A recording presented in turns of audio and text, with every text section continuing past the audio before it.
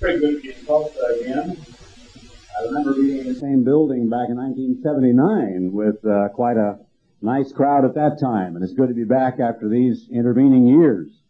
It seems like all I've been doing for the past 6 months is traveling, all the way from Jamaica, then back out to Phoenix, and then back down to Atlanta, several cities in Florida, 2 weeks or 3 weeks ago, Springfield, and I think 2 weeks ago, I forget now, over in Wichita, and today here in Tulsa.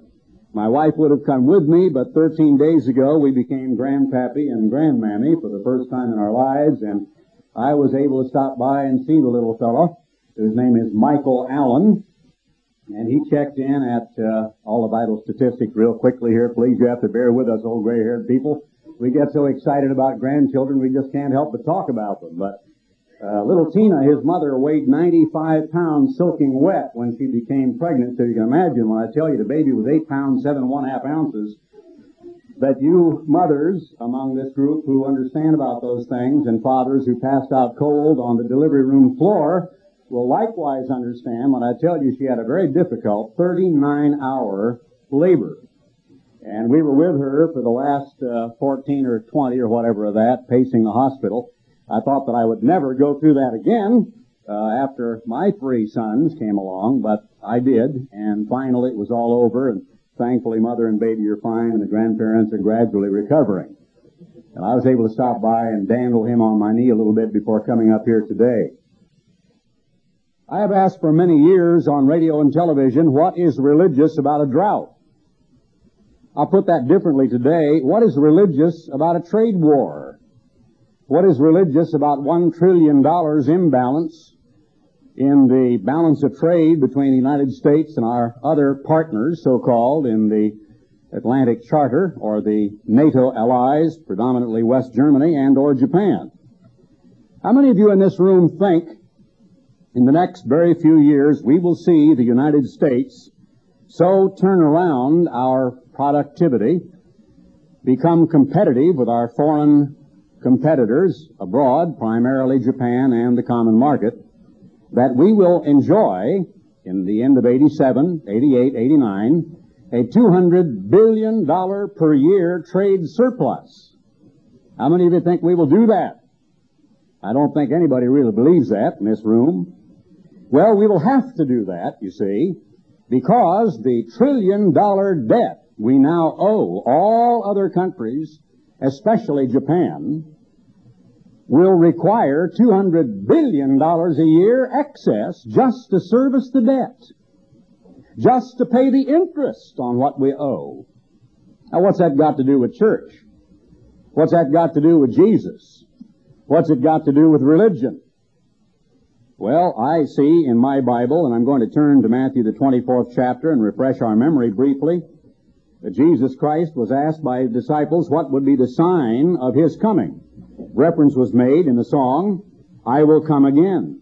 And Jesus Christ is surely going to come again. He's going to come down to this earth and rule it with a rod of iron. But what is to happen prior to the time Jesus Christ is to return again? Is there any way you could know when that time might be? Well, Christ himself says that he's not coming tonight, or tomorrow night, or the next night. We have a brochure by the title, Could Christ Come Tonight? I remember clear back in 1954 hearing A. Allen threatening people in a big tent in West Los Angeles that Christ was going to come tonight. He could come just any moment. I've seen the signs on billboards, barn tops, big flat painted rocks along the roadsides from Nebraska to Oregon and from down in Georgia clear up to Washington State. Christ is coming soon. Are you ready? I've heard the evangelists talk about Christ coming tonight. It's always tonight because many of those meetings took place at night.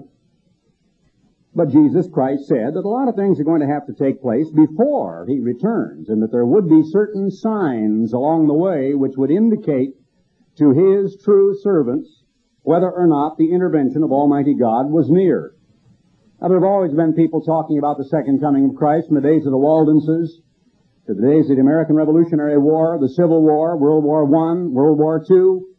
I was looking back at the history of the Church of God's Seventh Day just yesterday and reading about some of my father's early roots and those who went before him.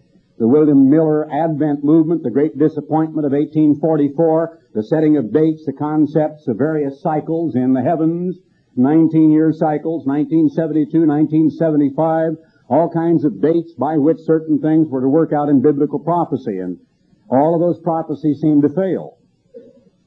When I was first out of the Navy in 1952 after the Korean War, I heard that we were going to be involved in a war with Europe by 1972. That failed, and I knew by 1965 it was going to fail, and began telling the church not to depend upon that, and got into a lot of trouble with the higher-ups, one of whom in particular was my superior, for daring to tell the people in Bricket Wood in 1966, this church is not going to go to Petra in January 1972. I was told in no uncertain terms, young man, that's the worst mistake you have ever made. This is Tulsa, 1987. And we didn't go to Petra. And I knew we weren't going to go to Petra. And I have cautioned the church about setting dates. But these prophecies are sure. They are general trends, general traditions, or conditions in the world that are going to develop and to unfold over a long, protracted period of time between and among nations. In each case, there are going to be dozens of parameters to which you could point various stimuli in global economy, in the weather, in endemic disease, in arms races, in various wars and hot spots here and there, in the emergence of despotism, the overthrow of governments, the emergence of dictators, of various nations building very rapidly even conventional arms, and the constant threat of a nuclear bomb, World War II. And each of these are going to have hundreds of inputs, easily discernible, easily traceable, easily decipherable in world conditions. Biblical prophecy is not found in a secret code in a whistle buried in a cereal box. It is not something you get by subscribing to some weird publication put out by some two-seed in the spirit, Fifth Avenue leapers and jumpers in Southside Chicago who claim the day of the Lord is in April of 1988. It has nothing to do whatsoever with some guru with 14 Cadillacs and 6 dozen Rolls Royces from India. It has nothing to do with the mumbo-jumbo of a lot of religious leaders who you see on television. I ask constantly, what is religious about some of these events in the world we see today? And I'm going to give you a couple of them from one book that I brought with me that are absolutely shocking. But to refresh our memory, Matthew 24, he said there would come a time when not one of those stones in that great building would be left atop another. Verse 2, chapter 24. The disciples came and said, when will these things be? Verse 3. And what shall be the sign of your coming and the end of the world? Is that sign merely an emotional revival, an excitement in God's people producing some little tract saying the Lord has been mightily blessing us, and oh, the Lord has been moving mightily in the church lately? That means Mrs. Spires smiled the other day in spite of the fact that she had an accident with her automobile, or whatever it means. But I've read that kind of thing all my life. I've read it in old articles that came out in a publication back in the 1930s. And God was doing mighty things. That meant that 3 or 4 people came to an evangelistic campaign. But it had nothing to do with what was going on in Russia, or Europe, or Japan, or Asia, or Central or South America. It probably didn't even acknowledge what the Pope was up to over in Rome. Our magazine that you can have free of charge is entitled Watch.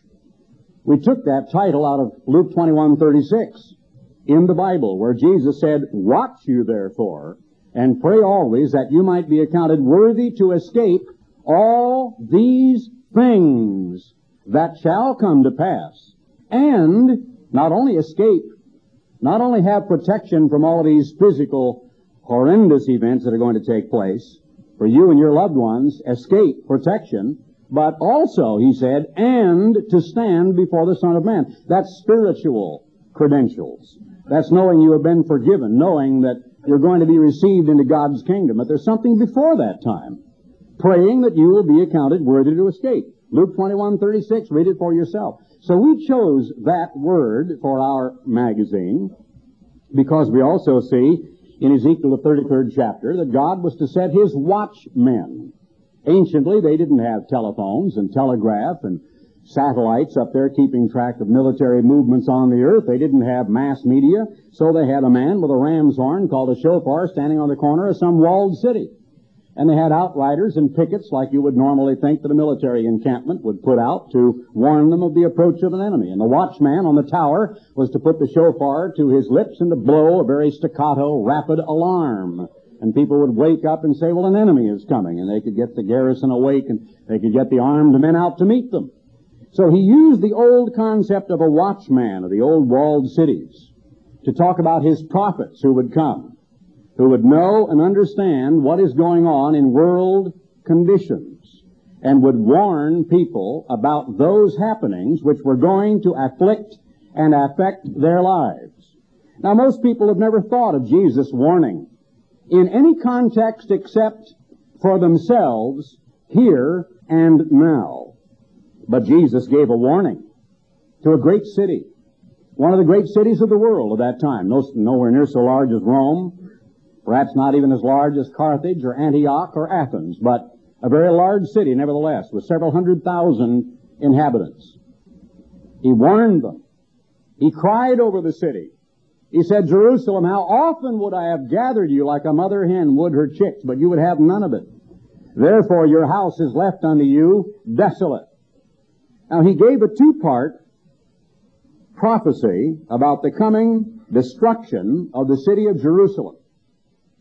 When he was killed, when he was on his way to Golgotha, he was dragging his stake, and every now and then he fell under it. And there was some of the women along the way that has been named, it's about 15 feet above where the real street used to be, in spite of what you see on the pilgrimages at Easter time over there. That isn't the same street that they call Via Dolorosa, which I've walked along many times at all. You can see the old gate 15 feet below where all of the rubble has been piled atop it in the city, and the streets that are there is nothing at all like the one in which Jesus walked, but it's on the same basic site. He stumbled under that stake, not a cross. The Greek word is stauro, meaning an upright pale or a stake. Whether it had a cross member is something that should be looked into. But there were some women there who began to weep and to cry. He looked up at them and he said, you daughters of Israel, don't weep for me, but weep for yourselves. For if they do this in the day of the green tree, what shall be done in the day of the dry? Meaning, if they do this to me, if they are capable of these bestial acts now, what will happen when times are really rough and when Jerusalem is under siege? Well, Jesus was killed, and the early church got its start in Jerusalem, and it was decades before his prophecies came to pass. By that time, most of the living generation, except perhaps a few, had forgotten all about what he said. But eventually, because of all sorts of political pushing and shoving, because of all kinds of chicanery, of the lack of certain tributes from Judea to the land of Rome, of moves on the part of the lesser Herodians or the kings who were ruling over Judea, the Roman army sent Titus with a legion to take Jerusalem. They ringed the city, and it was said that they were reduced literally to eating the dung of animals and doves. Eventually, those people turned to cannibalism. And while the city was finally being sacked and ravaged, Josephus, a historian, who was an eyewitness to the account from afar, told of a forest of perhaps tens of thousands of upright pales on which human beings had been impaled, their bodies smeared with bitumen and the torches set afire, so killing tens of thousands of Jews in Jerusalem. And they burnt through the night, so that he said the city and the surrounding countryside was lit up with the burning bodies of tens of thousands of Jews. So think of this prophecy in the context of a young man who said he was the Son of Man and the Son of God, and he warned about the imminent collapse, the fall of Jerusalem, because it happened a few years after Jesus Christ's departure. It happened in 71 A.D. He was killed and ascended to heaven in 31 A.D. It took 4 decades to develop. Seems like a long time sometimes in the terms of our human lifetime. It seems like a pretty fast time to me in one sense of the word, because I've now been doing radio and television for 33 solid years. But I remember very well some of the predictions that were made back in the 1950s, when we thought at that time we were living in the 80s, and we weren't. We thought these events were about to occur, but they were not. They were still a few decades away, and we didn't know it. I began to realize they were much further away in the future in the 1960s. And from that time on, I have known that it was going to develop much more slowly than I originally thought it would. So he said, and I'm going to refer back and forth to Matthew 24 and the 6th chapter of the book of Revelation, where we see the four horsemen of the apocalypse. He said, "Take heed that no man deceive you, for many shall come in my name," and they come in the name of Christ, "saying, I am Christ," meaning saying, He is Christ. Now, maybe some of them say that they are Christ, like Sun Myung Moon did and some other people, but most of them say that Christ is Christ and shall deceive many. If you will turn, keeping your place in Matthew 24, to the 6th chapter of the book of Revelation, where the mysterious four horsemen of the apocalypse are mentioned, you will see the first of the four horsemen is a white horse, and he that sat on him, chapter 6, verse 2, these are the 6 seals of the opening of the scroll called the book of Revelation, which is a step-by-step development in biblical prophecy. "I saw and behold a white horse, and he that sat on him had a bow." Now, the picture of Christ as riding a white horse always depicts him as having a sword, a sharp two-edged sword, never a bow. Some people misunderstand this prophecy and try to say this is Christ. It is not. It is a false Christ. It is a false Christ. You can look at Bulliger's Companion Bible, many of the commentaries. I had nothing to do with writing any of them, and they very easily put together the 6th chapter of Revelation with Matthew 24 and show that each of Jesus' warnings, one after another, follow along exactly in the same sequence of events as do the four horsemen of the apocalypse, which is in fact the first 4 seals of the 7 seals of the book of Revelation, and are the first 4 major events, one happening on top of another, one actually being added to another. Don't make the mistake of thinking they happen one after another, because they gradually are becoming contemporaneous and they all begin to obtain at the same time eventually, which is called in biblical prophecy the Great Tribulation. Matthew 24:21. "He that sat on him had a bow, and a crown was given unto him, and he went forth conquering and to conquer." Now, Christ said there would be false Christs and false prophets, and there have been, all the way down through history. We're certainly seeing a great deal of that. It seems almost ludicrous to mention it, coming to the city of Tulsa, and I will make no references that are unkind. But certainly in television and on national news recently, the American public is just about getting a stomach full of some of what parades across their screen for religion. At least I would think so. I would think so. Are there false prophets? Are there people who would actually make merchandise of the people of God in the name of Jesus Christ? Are there people who would dare to take salaries up into the millions of dollars, buy themselves the baubles, the toys, the playthings of multi-million-dollar millionaires, and live absolutely like kings at the expense of little people on fixed incomes, retired people who sit and weep at all of their carryings on in front of the television set? Are there people who are that conscienceless, who would do that to the American public? Oh, sure there are. There are hundreds of them. Caveat emptor. It's up to you to know better. You don't check your brains when you walk in the door. You do not quit thinking when you turn on this or that channel on television. You always think. You keep the integrity. You keep the sovereignty of your own character intact. You don't give away any of your mind to these charlatans, these fakes and these frauds that Jesus said would occur on the world scene, would appear. So the first thing, false Christs and false prophets. "Many will come in my name, saying, I am Christ, and shall deceive many. And you will hear of wars and rumors of wars. See that you be not troubled, for all these things must come to pass, but the end is not yet. For nation shall rise against nation, and kingdom against kingdom." That's many nations grouped together under a particular king, like an alliance. That was the next thing he said. In Revelation, the 6th chapter, and in verse 4, "There went out another horse, and that was red. And power was given to him that sat thereon to take peace from the earth, and that they should kill one another. And there was given unto him a great sword," a symbol of warfare. When you take peace from the earth, you have chaos, you have war. The red horseman of Revelation, the 6th chapter, the 2nd seal, is war. And Christ said we would have wars and rumors of wars. Now, a quick rehearsal. Many of you in this room may well be veterans of World War II. I doubt that there are very many that would be a veteran of World War I. Are there any in here that would be a veteran of World War I that are still alive, quite elderly, I would assume? that lived and went to war in their early teens or 20s, late teens or 20s, back in 1916, 17, 18. I would probably doubt that, but that was of my father's generation. He was about to go when the armistice was declared. My uncle was gassed in Flanders, and he died only a very few years ago. When I was a boy growing up, I had a neighborhood boy who took me across the street to show me some of his father's memorabilia, the very shiny leather things that he put over his ankles to keep his pants tucked into his boots. I've forgotten what they called them. They used to wear in World War I.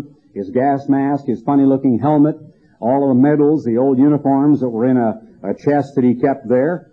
And I remember seeing a lot of those pictures. I grew up thinking World War I happened in black and white. And I thought in World War I they all marched about twice as fast as they did in World War II. Because, all the old film had them just going along so fast that it just seemed like they would never slow down. I thought those fellows are going to be worn out by the time they marched 5 blocks. But I didn't know any better. Now, I got a grandbaby that was born, and he was born into a ready-made world. He doesn't know anything about it.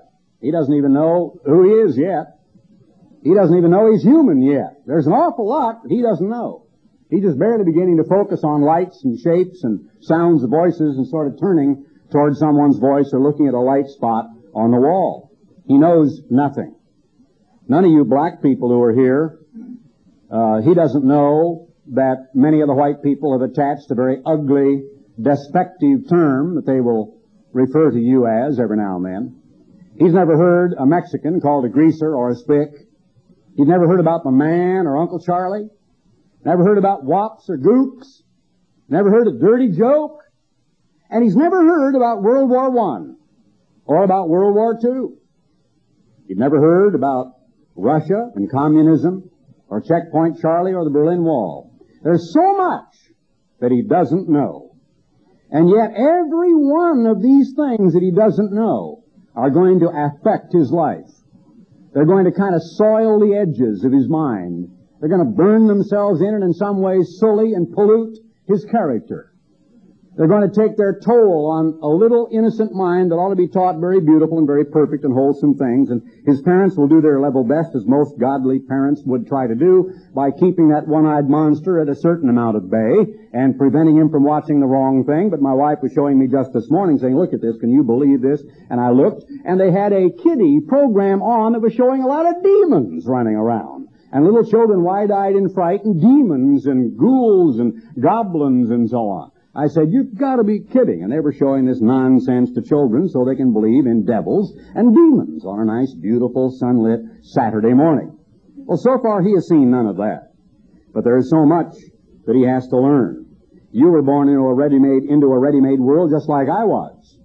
And you came along and began to learn about history. How well did you learn it? You ought to read some of the literature, especially some of the books that have been done in the wake of World War II, of the incredible unpreparedness of the United States, of the isolationism, of the fact that 50% of our major industrialists were urging cooperation with Hitler and the creation of the United States of Europe, of how Joseph Kennedy was urging President Roosevelt to take the British home fleet and to give them shelter in our Atlantic ports and asking England to cooperate with Hitler, of Henry Ford and many of those even in the Rockefeller organization who continued to do business with Adolf Hitler throughout much of World War II, of many of those who went right along with him in his pogroms against the Jews, including the culpability of Pope Pius XII and the Vatican. But more than that, you read of the inferior military organizations of the United States, of the incredible inter-service rivalry which doomed to second-class inferiority American weapon systems, American training, American preparedness. When you read the real story behind the attack at Pearl Harbor, you read of one terrible faux pas, one hideous mistake, one stupid, you cannot believe the error that was made, a vitally important piece of paper filed away for the whole weekend when it could have stood the world on its ear that needed to be in Washington. People who acted as if they were so befuddled, so stupid that you can't believe they had the brains of an oxen, and yet we were attacked by the Japanese, and the back of our naval forces broken. We didn't recover for about 3 solid years. It wasn't until 1944 that we began to really recover from the blow dealt us in 1941. By one vote, in the summer of 1941, the American Congress passed the Selective Service Act. By one vote in that body of elected representatives of our government did we have the right to begin to raise an army. We, at the outbreak of hostilities in Europe in 1939, were 17th in military power in the world. Number 17 down the line. Where do you think we are today? We're number 2. We will soon be number 3, then number 4, and later on 5 and 6. Right now in shipbuilding, where do you think we are? We are 15th. Finland is ahead of us in building ships, but I'll come back to more of that a little later. World War II happened. More than 30-some million people died. In a very strange way, a bizarre repetition of the same events that developed, which brought about the impoverishment of the American people, the collapse of the dollar, the collapse of our stock market, the reverberating shock to the global economy, which impoverished Western Europe, which brought about the collapse of old alliances and the emergence of new ones, brought about the collapse of various governments and the emergence of despotism in Italy and in Germany. And the stimulus for that came from the grassroots people who tend to blame the incumbent government for the situation that deprives them of property and of jobs.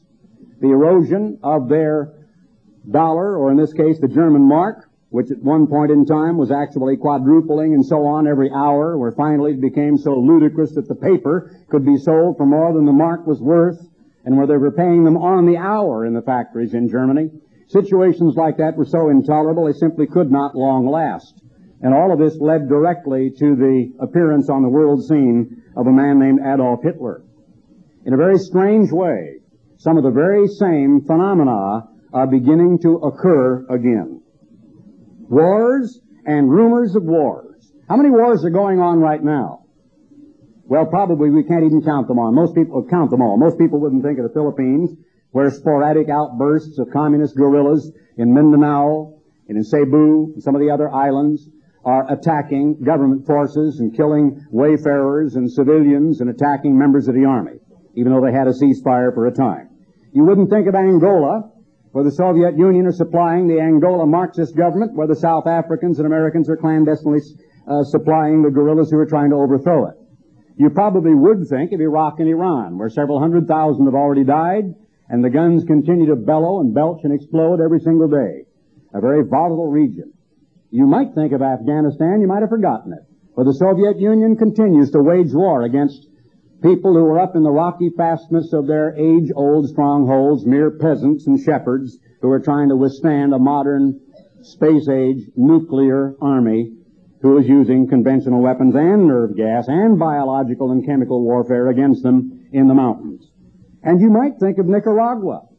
You might think of American supplies, sometimes clandestinely, the building of a big forward air base in Honduras, which was recently uncovered by 2020 or someone and shown to a surprised American public, the amount of American dollars, your tax dollars, being siphoned off into the Western Hemisphere. But frankly, a lot of Americans simply don't understand how that is necessary, and that actually they probably ought to be supported much more than they are being supported. Unless we want to see another Cuba right there next door to the Panama Canal. That's another story. You might not think of Northern Ireland and the continual loss of life there.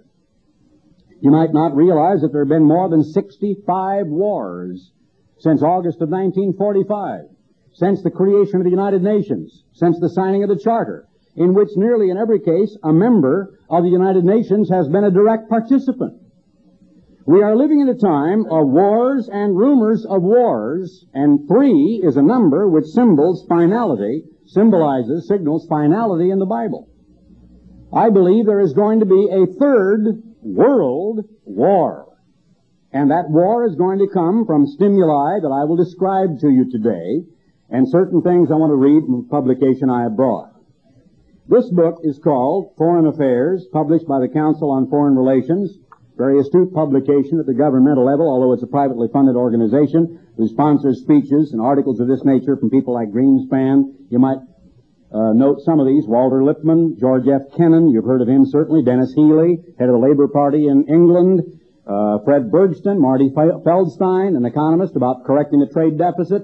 In this article by C. Fred Bergston on economic imbalances and politics, let me give you just a few unbelievable quotations. He says, the unprecedented international imbalances of the first half of the 1980s have fundamentally altered the structure of the world economy. The United States, the creator of the post-war economic system and home of the world's key currency, has become the largest debtor ever known to mankind. And its red ink will continue to flow at least into the 1990s. I'll skip along and give you some of the most shocking parts. To restore balance, the United States must improve the rest of its yearly current account balance by approximately $200 billion. We will ask the question, will that happen? The vast bulk of this improvement will have to come in trade in manufactured products, something in which we are lagging very sadly behind. The very sector decimated by the overvalued dollar in the first half of the 1980s. What are those manufactured products? Electronics, fabrics, telecommunications and electronics. Aircraft is the only area in which we still excel, and the Japanese and Europeans are rapidly catching up with us. The Europeans with their big twin-engine Airbus now being snapped up not only by European but even American airlines, as well as the Japanese who are getting into the light jet with their Mitsubishi Diamond being marketed in the United States, and the other aircraft like the turboprops that are running all over our skies that we see all the time, although predominantly the Japanese have just edged us out in automobiles, in textiles, and especially in steel and in electronics, as we know, in all of the various transistors and the television sets and all the things that we buy. Trade surplus of Japan running close to $100 billion a year. By the early 1990s, we're talking only 3 to 4 years from now, Japan will be a net creditor of $500 billion, mirroring to an astonishing degree the American red ink, meaning we will be in debt that far, and they will be ahead of us by an opposite amount. Japan's annual investment earnings will grow to between 25 and 50 billion. Investments where? Here. In our blue chip stocks, in our big industries, in our banks, in our real estate, in our vast tracts of timber, in our western dairy and cattle farms. That's where they have invested. Japan, therefore, listen to this, must accept a decline of around 100 billion in its annual trade balance to restore reasonable equilibrium. You think they're going to do that? The Japanese say, oh, we need to accept 100 billion. Oh, that's fine. We'll just put half of the people at Toyota, Mitsubishi, Nissan, Datsun, Honda, and Kawasaki out of jobs next year. You think that's going to happen? Now, the Japanese government's already in trouble, and of course I predict that this current one is going to topple very, very quickly. But stand by to see what kind of a government comes along after the next one. The next one will still be sort of moderate. But very, very quickly now, I've been saying for many years, by the way, more than 20, Japan is going to build a world-class Navy. And it's going to build a Navy equipped with helicopter-carrying aircraft carriers, with missile cruisers, will not even bother with the big battleships like the Hai and the Kirishima and the Yamato that had 18-inch guns in World War II, but will instead duplicate the efforts the Soviet Union have made, except that the Japanese are far better shipbuilders.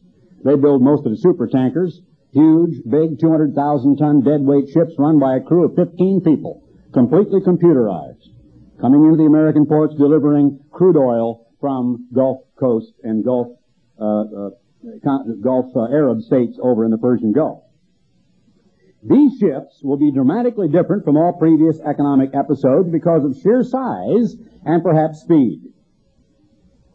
It says this, there will be a role reversal between the world's two largest economies, Japan and the United States. It is historically and arithmetically certain that adjustments on this order of magnitude will occur. Let me make sure you understand what I'm saying. The United States right now is one of the biggest military powers. We're the second largest, but we're still one of the biggest. But we're also the world's biggest debtor. Japan is the world's greatest creditor, with more credit to her account but is one of the world's weakest military powers. America still acts like we hand out advice to everyone. We tell every nation what to do and where to get off and when to do it and how to do it, when to stand up and when to sit down and what they're going to do. We still hand out advice and act like we are of empire status. We are Rome, but we don't have any legions. But we act as if we own the world. How long do you think those roles are going to continue? This man, very astute in economy, economic imbalances in world politics, says a role reversal is going to occur. There's a scripture back in Deuteronomy, the 28th chapter, where Almighty God says of His people, you are going to be the tail and not the head. The stranger that is within thee shall get himself up very high, and you shall be brought down very low. Question. Will the adjustments be made in time to avert severe international economic disruption triggered by a free fall of the dollar already happening? It has happened a great deal since this was written only a few weeks ago. It's already happening, isn't it? The dollar is weakening. A lot of our people are saying that's a great thing because that makes Japanese imports much more expensive. You go down here and find out I had to order a personal computer made by Toshiba, the best one I could find, a desktop type, weighs only 10 pounds, carry in my briefcase so I can do my work with a little 8-pound, I should say a 10-pound thing with a little tiny nickel NiCad rechargeable battery when I'm traveling around and do it on a little computer disk. We were able to get something at markets for $2,300 through a wholesale house where my sister-in-law works for $1,600. But in only a couple of weeks after President Reagan's protectionist measures are put in place, that same little machine is going to cost about $4,600. I tried to buy it instantly to get in before that begins to impact all of these expensive imports coming to our country. Just the other day on national nighttime television, the CEO, Chief Executive Officer of Honda, was being interviewed. He related in 1 year, as a result of already some of the protectionist measures passed by Congress and by the measures put in by the current Japanese government, who's going to fall as a direct result, Honda's profits had fallen by 59%. How happy are workers when those things happen and they begin to lose their jobs? Will the adjustments be made in time to avert severe international economic disruption triggered by a free fall of the dollar already happening, a massive outbreak of American protectionism already beginning to happen, right in the wings, beginning right now, or a deep global recession, or all three? Many of you in this room have heard me saying that the prelude to World War III is going to be the collapse of the present-day world economy, followed by the emergence of despots and dictatorships and ultra-nationalistic right-wing governments in countries all over the world, especially West Germany, the reunification of Germany in the context of a unified Europe and the creation of a 10-nation central block of countries inside Europe, which will become a United States of Europe and challenge the United States of America. You've also heard me warning about Japan, even in terms of a conventional Japan with conventional Navy, but Japan has nuclear capability, many nuclear reactors. She has already launched satellites and has them in place over our heads every 90 minutes. She already has super sophisticated double supersonic jet fighters. Remember the Mitsubishi Zero? This is called the Mitsubishi One, and it's 2 times the speed of sound, capable of fighting anything the United States has got. The Japanese are going to be heard from. Will they occur constructively, these changes, by a speed up of growth abroad and further orderly changes in exchange rates, or instead by an American recession which could drag down the world economy and reignite the debt crisis of the third world? It's already happening. We heard about Brazil defaulting on its loans. What happens when you default on loans? Well, think about it as yourself. You're in business, and you were a very wealthy person with a very large business, perhaps a nice farm, maybe a manufacturing concern. And you were in the lending business, and you began to lend out to all kinds of your neighbors. Well, they invested the money you lended in additional properties and in capital expenditures for their small little cottage industries, and they went into assembly line and began to manufacture and began to trade here and there and find they're making an awful lot of money. Well, you decided you wanted some of the good life, so you took a cruise about every 4 months You bought you a little condo over in the big island of Hawaii, and you wanted to go to a little island off Australia. You'd always wanted to see the Alps, and you went down to the French Riviera. You began to vacation and enjoy your money.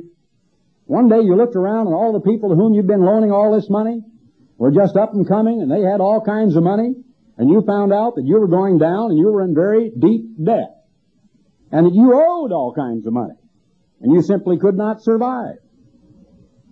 Now, what would you have thought in the early days when all of these creditors of yours who owed you a lot of money simply said, "I'm sorry, but I'm not going to be able to pay you"? Well, that makes you mad, doesn't it? I know a fellow that took me down to the bank and played on my emotions several years ago when his wife died, and had the temerity to let me, when I didn't have the money, go down there and make out a note in my own signature for $1,500, give him the money, and then he refused to pay me back. I had to roll the note over and pay additional interest. It took me several years to pay it off. And he's never paid me to this day.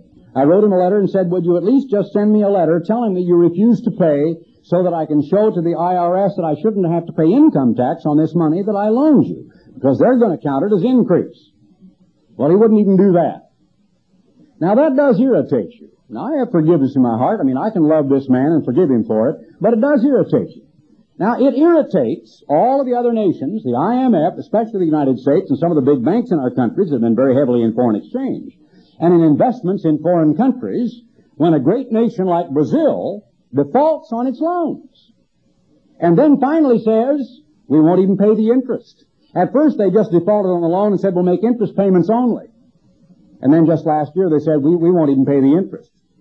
What do you think other countries do? Well, the banks in our country, by the dozens, have huge chunks of money, hundreds of millions, a couple of billion here and there, still on the ledger, listed as assets. They're still on the asset side of the record. But everybody knows they're not really assets. But that's the way the banks show them. But they're never going to get paid. Now, the United States is in the same situation. We will default on loans that other people have given us. Can the world's largest debtor nation remain the world's leading power? Question. What do you think? Can the United States continue to lead its alliance systems, meaning NATO and so on, Southeast Asia, as it goes increasingly into debt to the countries that are supposed to be its followers? Good question. Something we ought to think about. I'll skip ahead and get through this because it may be a little heavy for you. Just a couple of things real quickly. The objectives of international economic policy in the short run must be twofold. First, the world must avoid an outbreak of trade protectionism of such severity it would disrupt the entire global economy. Is the world doing that? No. The United States is taking the first giant step in trade protectionism, and that's going to result in retaliation and further retaliation and deterioration. And then finally, we're going to come to very harsh words indeed, the disruption of political relations between Japan and the United States, and eventually we move from there to military action. It must intensify, read on down. Second, it must avoid a dollar collapse, but can it? That would ignite global financial instability and renewed inflation. Either of these developments, which could occur separately or in tandem, could in turn trigger a world recession or worse, meaning Great Depression followed by armed aggression. To prevent such an outcome, it is essential to achieve a sharp and sustained decline in, and perhaps the eventual elimination of, the American trade deficit. How do we do that? He says it. You know what the answer is. The move in Congress, the move against the public, so on and so on, the debate seems to be toward a focus on strengthening American competitiveness rather than blocking the access of foreign goods to U.S. markets. And there you have it. Strengthen American competitiveness. We haven't done it since the 1950s, when I talked to the CEO of Olive Ford for every Central American nation. And they had some statements they made down there. Of course, the Spanish called it F-O-R-D, and their word, of course, for a wreck is potingo, which means a wreck. Well, they had a little cliche they used. F-O-R-D really means F-O-R-D, Ford. When they saw Ford coming down the road, they pointed out to it, and they said the F stood for Fabricación Ordinaria, Reparación Diaria. Ordinary fabrication, daily repair. And then, of course, they told us about the Volkswagens that were coming in there. Here were the Central American roads. They didn't have water-cooled engines. Volkswagens had air-cooled engines. Very easily repairable, very dependable, go for several 100,000 miles until you could repair them and just wear them out. And the Fords were sitting along the side of the road, broken down here and there. They had another story they told, and this was in 1954. They told this story in Bogota, Colombia. And they said, you ask an American about a product, and he sends you a great, big, glittering catalog. You ask a Frenchman about a product, and he simply shrugs his shoulders. You ask a British about a product, and he tells you why his is the very best. You ask the Germans about a product, and two Germans show up and say, where do we put it? That's what they said about Germans sending manufactured commodities and products into Central and South America clear back in the 1950s when America was unable to compete. Have you taken a look at the people who work on the assembly lines in Detroit? Do you know what people generally who work at a comparatively low wage in the United States, in a huge factory, turning out American steel, American electronics, American automobiles, American pencils, ladies' handbags or gloves or furniture or fabrics or textiles or what have you. People who are in the workforce in the 25 to 44-year age group in the United States of America. Who are these people? Well, about half of them are divorcees with a child or two. Who are these people? Well, they're of every conceivable minority and the majority. They're mixed. They come from every conceivable background and walk of life.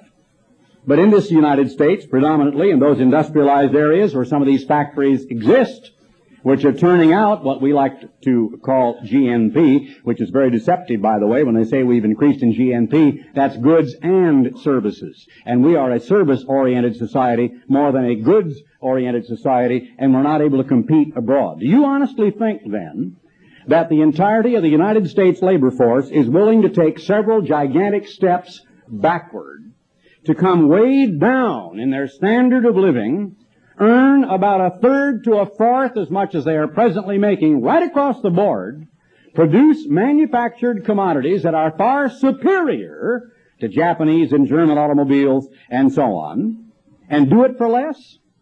Is there anybody in this room that really thinks, en masse, the United States is going to return to a Protestant work ethic? That our people are going to go back to work? Think of the scene at about 5:30 a.m. outside the Mitsubishi factory in the environs of Tokyo.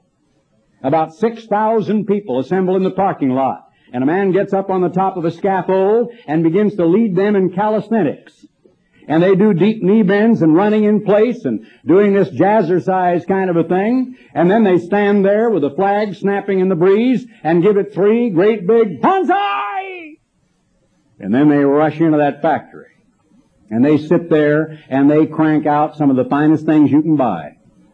A Sony television set happens to be a better television set than most of those made in the United States. And some of those labeled with American names have Japanese things in the inside of them and are manufactured elsewhere. You go and run your hand underneath the Ford.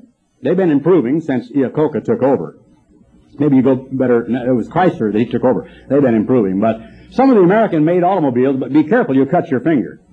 But I'm talking about the little areas where the appointments of the way the chrome fits on, and the way the hood fits against the frame, and the way the door fits around the front of it as well as the back of it, and the way the fenders fit to the body, and the way the trunk lid fits, and the way it all looks inside, the way it sounds.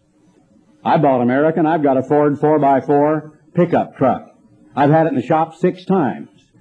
The drivetrain is absolutely a wreck. It just doesn't drive. It has a big clunk in there. The transfer case was completely changed out at their expense, and it still doesn't work right. I'd still like to have an American truck. It's a bigger truck with a more powerful engine than a small little Toyota, but it's not built as well. It's not built as well. We simply are not competing with those people. I asked at the beginning, and I'll ask it again, what is spiritual about a depression? What is spiritual about the ozone layer? About the disappearance of the Mato Grosso in Brazil, or the disappearance of the reindeer herds, the contamination of the reindeer herds and their milk, and the complete abolition of a way of life of the Laplanders in northern Sweden? What's that got to do with us sitting here in Tulsa on a Sabbath day? Let me tell you right quickly what it might have to do with us. The disaster at Chernobyl was one of the most incredible monumental disasters in the history of mankind. Recently, in a documentary, it showed that tens of thousands of people in northern Norway, Finland, and especially Sweden have had their entire way of life virtually wiped out. In their annual roundup of the tens of thousands of reindeer, it was discovered that their flesh is so contaminated that they are unfit for human consumption. They shouldn't even be drinking their milk. The levels of radioactivity that fell when that huge radioactive cloud first was detected over Sweden were so immense that the tundra and the permafrost up there is contaminated perhaps for the next 1,000 years. Who knows how long it's going to be contaminated? And it's affecting animals, insects. The birds eat the insects. Migratory fowl and fish who come into the area from other parts of the world carry the contamination in their bodies elsewhere. What has the ozone layer got to do with biblical prophecy? Well, why are world scientists in countries all over the world scratching their heads, puzzled, baffled, and many of them afraid, and there have been documentaries about this huge hole in the ozone layer up near the North Pole, where deadly gamma, X-rays, and ultraviolet rays from the sun are bombarding the polar ice cap. They're actually beginning to speculate that in some years the polar ice caps may melt, and every port city in the world will be inundated. And all because of the invention of a spray can, an innocent little thing to save us some work. So we can spray this and that polish on our furniture, or spray something to kill a bug, or spray something on our hair, or spray something into the air. And these fluorocarbons, which are chemical compounds, go somewhere. The earth has an envelope of air. That air is very, very thin up at about 20,000 feet. There's hardly any air up there. We call it air, but there's not enough oxygen. That envelope down here cooks beneath the sun. It's warm here in Tulsa today, but where I came from, it was 8 degrees below zero. Where'd I come from? Not Tyler. I'm talking about 16,500 feet straight over your head. It is 8 degrees below zero centigrade. That's right. So you see, at the tops of the mountains, the air is very, very thin. And most of that air, as we know about smog, and photochemical smog, and the compounds that are cooked by the sun near the surface of the earth, when certain mountains, like in Los Angeles, trap the air, and that the sea breezes keep it right piled against the mountains, and then the sun cooks it and changes the chemical compounds into what is called photochemical smog. Many of the big cities are getting smog problems. And so this air, all the spray cans, and there are tens of millions of them in use around the world every single day, has got to go somewhere. And it's destroying, apparently, a very rarefied gas called the ozone that somehow has been a shield that science has discovered that prevents deadly ultraviolet rays that cause skin cancer and the rapidity of the aging process and all sorts of harmful things when men are exposed to the rays of the sun. For some reason, there is an outbreak of additional skin cancer in the United States. And people are being warned to use these sunscreens. People that used to get out and sunbathe are being cautioned, maybe you shouldn't do that anymore, because the rays of the sun are increasing in intensity. Now, Jesus Christ of Nazareth talked about things of a global nature, about signs in the heavens, about great stars seeming to fall into the sea, where a third of the creatures in the sea die, where it's called wormwood, and a third of the ships are destroyed, about great avalanches and tidal waves and drought and endemic disease all over the world. He talked about those things in biblical prophecy. A little bit of this in Matthew 24 and the 6th chapter of Revelation again, and to get us back in the perspective of what we're talking about. Remember that the next horse of Revelation, the 6th chapter, after the white, which is false Christ and false prophets, was red, which is war. And we have seen first that Christ said there would come false Christs and false prophets, then warfare. Then after that, he depicts in verse 5 of Revelation 6 the third seal and the third beast, which says, "Come and see." And I beheld, and lo, a black horse. And he that sat on him had a pair of balances, a pair of scales in his hand. And I heard a voice in the midst of the four creatures say, "A measure of wheat for a penny, and 3 measures of barley for a penny." Here's someone measuring out the staff of life, wheat and barley for grains with which to produce food or bread. And a very small little amount, a tiny little measure, just for a penny's worth. "And see that you hurt not the oil and the wine. Again, staples, the oil and the bread to make into dough, as women know, and the wine, which is a staple of life. So what is this but a scarcity of foodstuffs? Now we go back into Christ's words. We see in Matthew 24, verse 7, right after nation against nation, kingdom against kingdom, and there shall be famines. Now what have we heard recently in North Africa? In Chad, Niger, Dahomey, in Ethiopia, Eritrea, and in other nations all over the world. And is it going to happen to the United States of America? Well, the answer is yes, it is going to happen here, and it can happen here. And the Dust Bowl of the 30s is going to return, because the combination of what other nations are doing, of what I mentioned quickly in passing, of the disappearance of Mato Grosso in Brazil, of this great hole of the destruction of the ozone layer over the North Pole, of the nuclear explosions and the pollutions in the earth which are gradually cooling the earth. And when you cool it, you increase drought because you shrink the growing season. And the encroachment of the cold regions of the earth is traveling by several miles every year further and further south in the temperate zones. I mentioned only in passing the Mato Grosso. I won't spend a lot of time on it, except have you heard about it?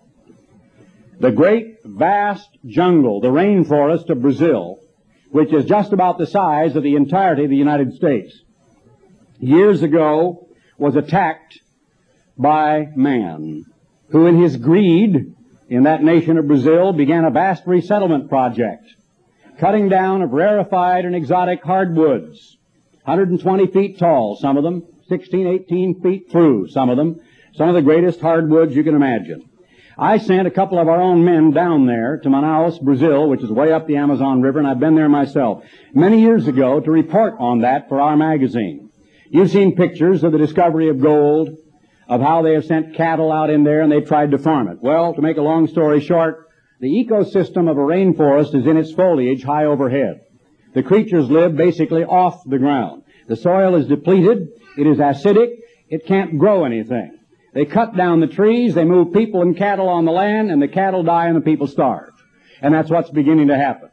Now, there was a great documentary that showed even inside the World Bank, there were those who were in favor of lending Brazil all of this money for this resettlement program, and there were those in favor of cutting it off because they were listening to agronomists, to horticulturalists, agriculturalists, to scientists of every stripe who were warning you can't do this, you're destroying the ecosystem of this entire part of the world. It's affecting global weather. It's affecting the oceans. It's affecting the river systems. It's affecting weather. In 3 years, that vast jungle as big as the United States of America, virtually, will be gone. It's 3 years away from completely disappearing. And the fools in the World Bank are continuing to excuse it and to finance it. What's that got to do with religion? Well, Jesus Christ warned about a great tribulation. And that tribulation involves the lack of food and growth of disease and the emergence of warring nations. It involves all the things that nations basically fear. No jobs, no food, no shelter, no clothing, disease. The water is not pure. There's nothing to eat. And armed aggressors are coming to attack you. That's what people fear. And that's what Christ says is coming upon the people who have rejected His laws and who are bringing these things on themselves. Next, He said, and pestilences. We look back in Revelation 6, and it says, I looked, and behold, a pale horse, and his name that sat on him was Death, and Hades, the grave, followed with him. And power was given unto them over the fourth part of the earth to kill with the sword, and with hunger, and with death, and with the beasts of the earth. Death, a pale horse. And next Jesus said, there shall be pestilences. Do you know they say by 2000, this is 1987, that's 13 years away, every fifth man in the United States of America will have AIDS. 20% of the population of this country are going to suffer a death-dealing affliction at the hands of the rotten queers, the closet queens who parade on the courthouse steps and say, we want our lifestyle, us sodomites, accepted as part of organized civilization. I got thrown off WGN for daring to say that is an abominable sin that was punished by God's nuclear blast destroying Sodom and Gomorrah, saying they will not avoid contracting AIDS in dirty, filthy, sleazy bathhouses. But if you dare to talk about homosexuals, why, they will probably just be up in arms. Well, you know, they can't fight God. The next time I see a homosexual in the line in the cafeteria, I'm going to go straight to the manager and say, that man's a queer. Kick him out of here. Don't let him sneeze on the lettuce. I'm never coming back. You know that they've actually told... You know that they have actually said that they have found that this... How do you get a cold? How do you get a flu? I'll tell you how you do it. Hi, how are you? Fine, how are you? Then you walk out. A little later you go like this. Or this. But earlier you'd been outside the building saying... Hi, how are you? And then somebody else goes home and does this. Well, unfortunately... And we all know the way we get colds. That's the same way you get AIDS. Not only by sexual contact, but by any body fluids, and that includes saliva. Kissing can kill you, kids. Anymore. Kissing can kill you. If we had the faintest concept how many Americans are into this thing of AC/DC, they call it, for fun, of transvestitism, of homosexuality part of the time, of people who are supposed to be so-called swingers, of wife-swapping clubs, of people who are sleeping around, who are supposed to be, quote, straight, but who once in a while stray from the so-called straight community and then bring that rotten disease right on back into their own marriage. I'll tell you, the Word of God says it in rather plain terms about drinking water from your own well. They have a statement in Central and South America about keeping the horse in its own barn, and everybody knows exactly what that means. It was never better advice than now. Never better advice than now. And do you know that in the state of Texas, you don't even have to have a blood test to work around and to serve food? You don't even have a blood test in the state of Texas to get married? Years ago, they used to make a woman who worked in a hairdressing salon take a blood test. You don't have to anymore. They ought to put that law back in place. Any person who works in physical contact with any other person, who works around food, anything you're going to eat, something you're going to put on your body, who is working around your hair, ought to take a blood test. And we've got court fights going on about various organizations who are trying to have voluntary blood tests and so on, and people are refusing to take it because they don't want to get found out. Apparently that deadly organism can go underground, and they're now revising their estimates and saying that if you had sex with some other person who might have had it 15 years ago, you could have that virus in your body, and at some time it could just explode and surface, and you can die from a little minor cold. That's how horrible it is. Are we living in the time I simply laid before you that is spoken of by Jesus Christ of Nazareth? Are we already beginning to enter into the time of the Great Tribulation? The tribulation is not going to begin with bombs falling on New York. It's going to begin with all of these things Christ is talking about, of the terrible troubles on His own people. When it talks about the stranger that is within thee getting himself up very high, think about all of Israel, not just the United States. What about South Africa? What about England? What about Canada? You take a look at what is happening to many people in our United States of America today who do not know anything about the American dream, and other up-and-coming minorities who are taking great advantage of it.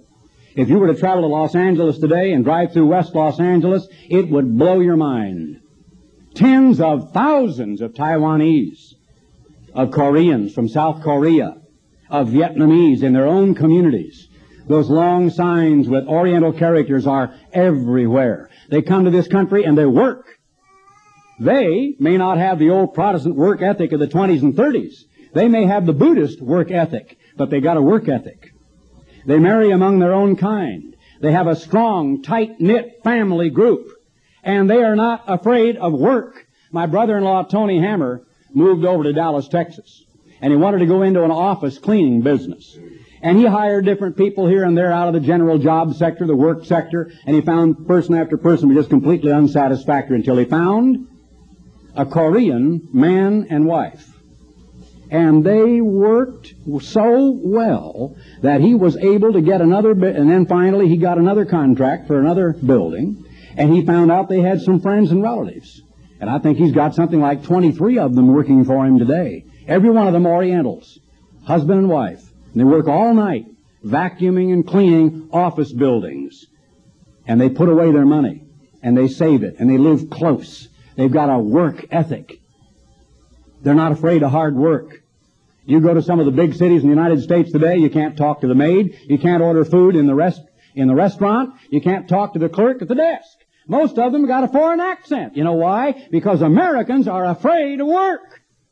They won't work anymore. And I read to you in this book that unless we turn around our economic situation in the United States by next year and start producing $200 billion in excess over what we are now selling, just to service the interest on the debt, then our economy is going down. Do we think we're going to do it? I know we're not. I know better. Now finally, Jesus talks about that part of the Great Tribulation, which is the martyrdom of saints, and about those who are going to be martyred for the name of Jesus Christ. He says earthquakes would come after the pestilences, and these are all the beginning of sorrows. Verse 9, then they shall deliver you up to be afflicted and shall kill you. Why? Why did they throw Jeremiah in jail? Why did he have to spend his days first in a dungeon, later on in the court of the king's house as a prisoner, until the advancing armies of Babylon gave him diplomatic immunity and let him go with the king's daughters and escape away to another land? Because he was accused of being a subversive, because he was accused of being a turncoat, a traitor to his own nation, because he was the only voice who was warning Judah of what Babylon was going to do and giving them God's warning, God's message from God's prophecies about their sins, about why God was going to bring it upon them, calling upon them to repent. And he received nothing but all of that for his pains. Why would anyone in the United States of America want to kill a Christian? Now, how many people, I just have to ask you this, on Sunday morning, when they weep and say, bless you, Jesus, do you see warning the United States of America that we are going down the drain? You just don't see it. Somewhere there has to be the work of the watchman. I happen to believe everything I've told you today is true, and there is so much more I can tell you about disease. I have not even mentioned crime. I have not mentioned so many other horrible things that are wrong with our nation, our national character, our marriages, our economy, that it would take me 3 or 4 sermons to even begin to touch the top of the iceberg. It's true. Does this message need to be given to the American people? Is it finally now in 1987 about the time where we are where we thought we were in about 1954? I say yes, it is. And I say we don't have all that much time. And that's why we have a work which we believe is dedicated to doing the work of the watchman. I'm not interested in playing church. I'm not interested in a competing denomination. I'm not interested in growing big so we can show the worldwide church that we can become as big as they are and build great big buildings and monuments and run all around the world and shake hands with kings. I'm just not interested. But I'm an Oregon boy. I grew up during World War II. I'm the kind of a person who can still get a lump in his throat when I see the American flag go by. I'm the kind of a person who, when our president gets on and talks about the great hopes and dreams of the United States, I can get a tear in my eye. I'm the kind of a person who can be moved by pictures of farmland in Kansas and by the Oregon seacoast and by the beauties of our national parks. I'm the kind of a person who doesn't want to see the United States of America go down to become number 23 and finally an impoverished nation of absolute serfs and peasants and people who are disease-ridden, who are unable even to fend for themselves, that look for all the world like people in Bangladesh or Ethiopia. I don't want to see that happen to my country, to my people, to my family. And I don't want that to be the kind of a country in which my grandbaby has to grow up. Now, the only alternative, it looks to me like, is to be engaged in the work of God, of preaching and proclaiming a warning, of saying, repent and be baptized. Look at what is coming. Realize it's coming because of sin. Isolate and identify those sins. In the case of AIDS and disease, it's certainly very easy to determine what is the cause and the effect. How many people of you are in business? How many people have built a home? How many people are involved in some of the trades? I know a plumbing contractor or two who are here. How many people with whom you do business are cheats, liars, crooks, and thieves? How many times can you depend on somebody being where he says he'll be? How many times can you depend on his estimates? How many times can you depend on the quality of workmanship he's going to do for you? Can you leave materials and tools on the job place? Can you walk off from your car when it's unlocked?